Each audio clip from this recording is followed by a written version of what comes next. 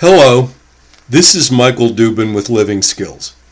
In our time together in this podcast, I would like to talk about running anxiety. How do you know if you are running anxiety? There is a lot of anxiety run riot in the world right now. It is everywhere and is about pretty much everything. The world has entered uncharted territory, and we are uncertain of where our lives or our world are going. Uncertainty produces anxiety. Problem is, thinking about anxiety makes us anxious. Many of us are so used to living with it that we don't give it a lot of thought. It is kind of there in the background, but hey, it's only anxiety. We get used to the feelings of unease, apprehension, nervousness. I'm just feeling a little out of sorts or off center, or I've got things on my mind, but it's no big deal. Actually, yes it is. Anxiety, left unanswered, builds. It suffocates you mentally, emotionally, and spiritually, and eventually can destroy your health. Come on, it's not a big deal, and I'll get to it later. I've got bigger fish to fry right now. What's a little jitters? Now, as it is a big subject, we are going to start with how do you even know you're anxious, right? If what I said is true, that we become so accustomed to it that we don't realize that we are at sufferance of it, then how do we know? My fave is food. Eating when I'm not hungry. Many people call it stress eating. Standing in front of the open fridge at 3:30 a.m. grabbing out the fixins for a turkey and cheese sandwich. Well, I was having trouble sleeping, and I always sleep better with food on my stomach. Or you feed your spouse their favorite meal, and they've eaten until they've nearly fallen out, but 30 minutes later, they're rummaging through the pantry looking for a bag of chips because they're feeling a bit peckish. How is that even possible? The presence of addictions, chemical or mechanical, are a sign that we are trying to run off anxiety. Chemical addictions, whether food, booze, drugs, coffee, cigs, chocolate, sugar, that chocolate you just gotta have. That cig before you commit murder. The food consumption that borders on or crosses over into binging. If I ate it fast, it didn't count, right? If I didn't enjoy it, it didn't count, right? Needing to fill my mouth. Habituated chemical addictions is a way of doing anxiety. Mechanical addictions. The nail biters who will chew their own fingers down to their first knuckle. The hair twisters who aren't even conscious of how much they do it. The jaw clenchers and grinders. I had a boss who clenched and unclenched her jaw all day, every day, regardless of what was going on around her, and she was oblivious to it. My roommate in college who ground his teeth and jaw so ferociously every night that I could hear it from down the hall. The folks who can't stop jiggling their leg, bouncing that knee up and down at ever-increasing speeds, running off anxiety. Some people pick fights, usually about insignificant things. How many times do I have to tell you to put the cap back on the toothpaste? It's unsanitary and it's messy. Can't you ever respect my wishes? How come everything always has to be your way? And off we go. One guy's boyfriend came home and launched into a tirade about who knows what. And when he was finished, the guy asked him, "So what has any of that got to do with me?" The response, "Why can't you ever listen to anything I tell you?" Usually they aren't, or you aren't really even angry. Just looking to pick a fight to run off anxiety. And even though the fight usually starts over minor or inconsequential things, the person being attacked gets suckered in and will fight back. And it can escalate, and terrible things get said, and emotional damage done, and trust gets broken, all because I was feeling anxious. Potentially throwing away a loving relationship to run off anxiety.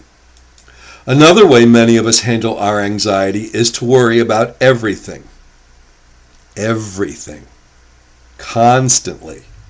It can almost become obsessive. Do my tires look worn to you? I'm thinking that they are starting to wear out. Maybe I should go get them checked. It's dark out right now and you just bought them 6 months ago, so it's unlikely they're about to give out? Did you see that rash in that commercial? Doesn't that look just like this red spot on my elbow? My God, I better go get checked out for psoriasis. Your elbow is red because you've been leaning on it. Yeah, well, just in case. What if the lunch meat in the kids' sandwiches wasn't stored properly? How many eggs are there in the fridge? I worry, and I worry, and I worry. Now, things will rotate on and off the checklist of things I worry about, but by trying to be hypervigilant and aware, by worrying about everything, maybe I can keep the bad stuff at bay, running my anxiety through worrying. Some people turn into martyrs. You go to get your COVID vaccine, and you even have an appointment, and they not only keep you waiting, but they take other people first. And you know they did it to you deliberately. The server refills everybody else's water glass except yours, and you know it was premeditated. The busybody at work who is so busy helping everybody else with their work that they can't get their own work done, and then they can't understand why nobody appreciates all that they've done to help everybody else. Nobody understands me. Nobody ever helps me. I guess I'll just have to do it all myself. Followed with a heave and sigh. Martyring themselves as a way to distract from the anxiety that they are feeling. Some people go into depression. The weight of the depression gets so heavy that they can't get out from under it. Not feeling a little down, but really depressed, and it can take weeks, months, even years to escape the suffocation of the depression brought on by anxiety. Others go into righteousness and blame. There is a lot of this out in the world right now, but it gets to the point of absolute absurdity. The world's going to hell in a handbasket because the rotten liberals are a bunch of satanic, cannibalistic pedophiles, blah, blah, blah. That makes me mad because if I had known I was accountable, I could have saved a fortune at Kroger over the years. Thing is, in the 10,000 years of recorded human history, blame has never solved anything. Accountability, yes. Blame, no. But there is tons of blame in our world. And righteousness, whose sole purpose is to make the righteous feel superior to and better than whomever is the object of their scorn. Running anxiety by blaming and being righteous. And finally, procrastination. The people who let the mail pile up for weeks or months, but they're going to get to it. The closet I've been meaning to clean out and sort through forever, but I keep throwing stuff in there instead. That 2-minute phone call that I need to make for work, but I can't make it on Monday because they're just getting back to work and I really don't want to bother them. And then Tuesday comes and I call, but they're really just kind of getting back into the swing of things, so I don't want to be a nuisance. And on it goes, and now it's Friday and the week is over, so I'll call next week. Or the bill I need to pay. Or whatever. Procrastination is how I do my anxiety. If any of this sounds familiar, good. Because one of the steps of escaping being smothered by your anxiety is to know that you have it and being aware of what you do to run it off. And then you can start looking for alternative, less destructive ways to express it. I hope you have found this podcast of use.